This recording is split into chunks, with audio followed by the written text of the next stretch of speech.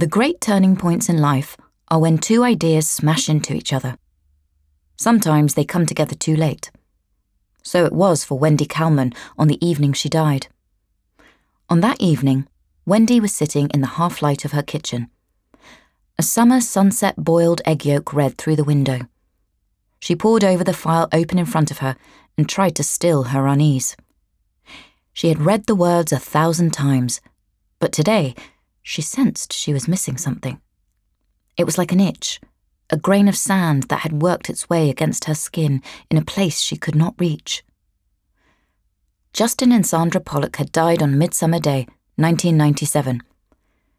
They ate a simple meal, moved all their money into an offshore account in the Caribbean, put on white robes, and took overdoses together.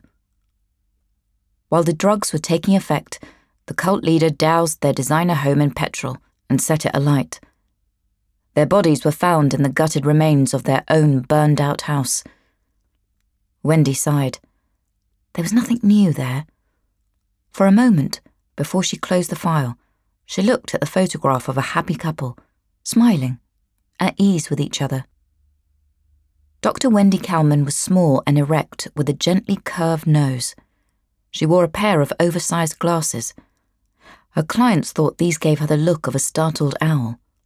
The same clients found her a good listener and an insightful therapist, if a slightly distant presence. They could not know this, but she was often struck by the regret that her career was missing one piece in the jigsaw. She had never had her book published.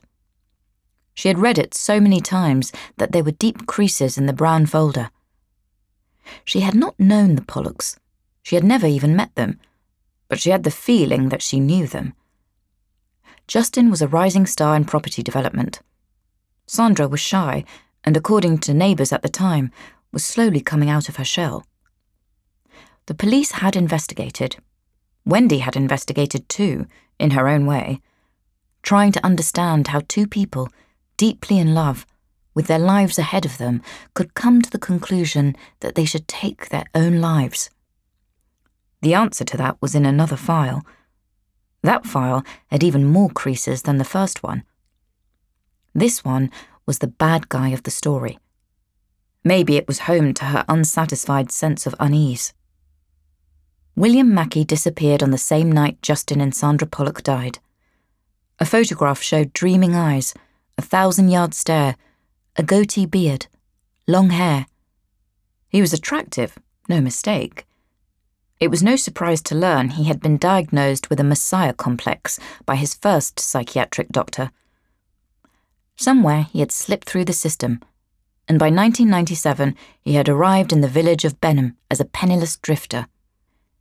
He did some odd jobs, gardening work around the village, espousing ideas about interplanetary life forms, the end of the world, and transcendence through death.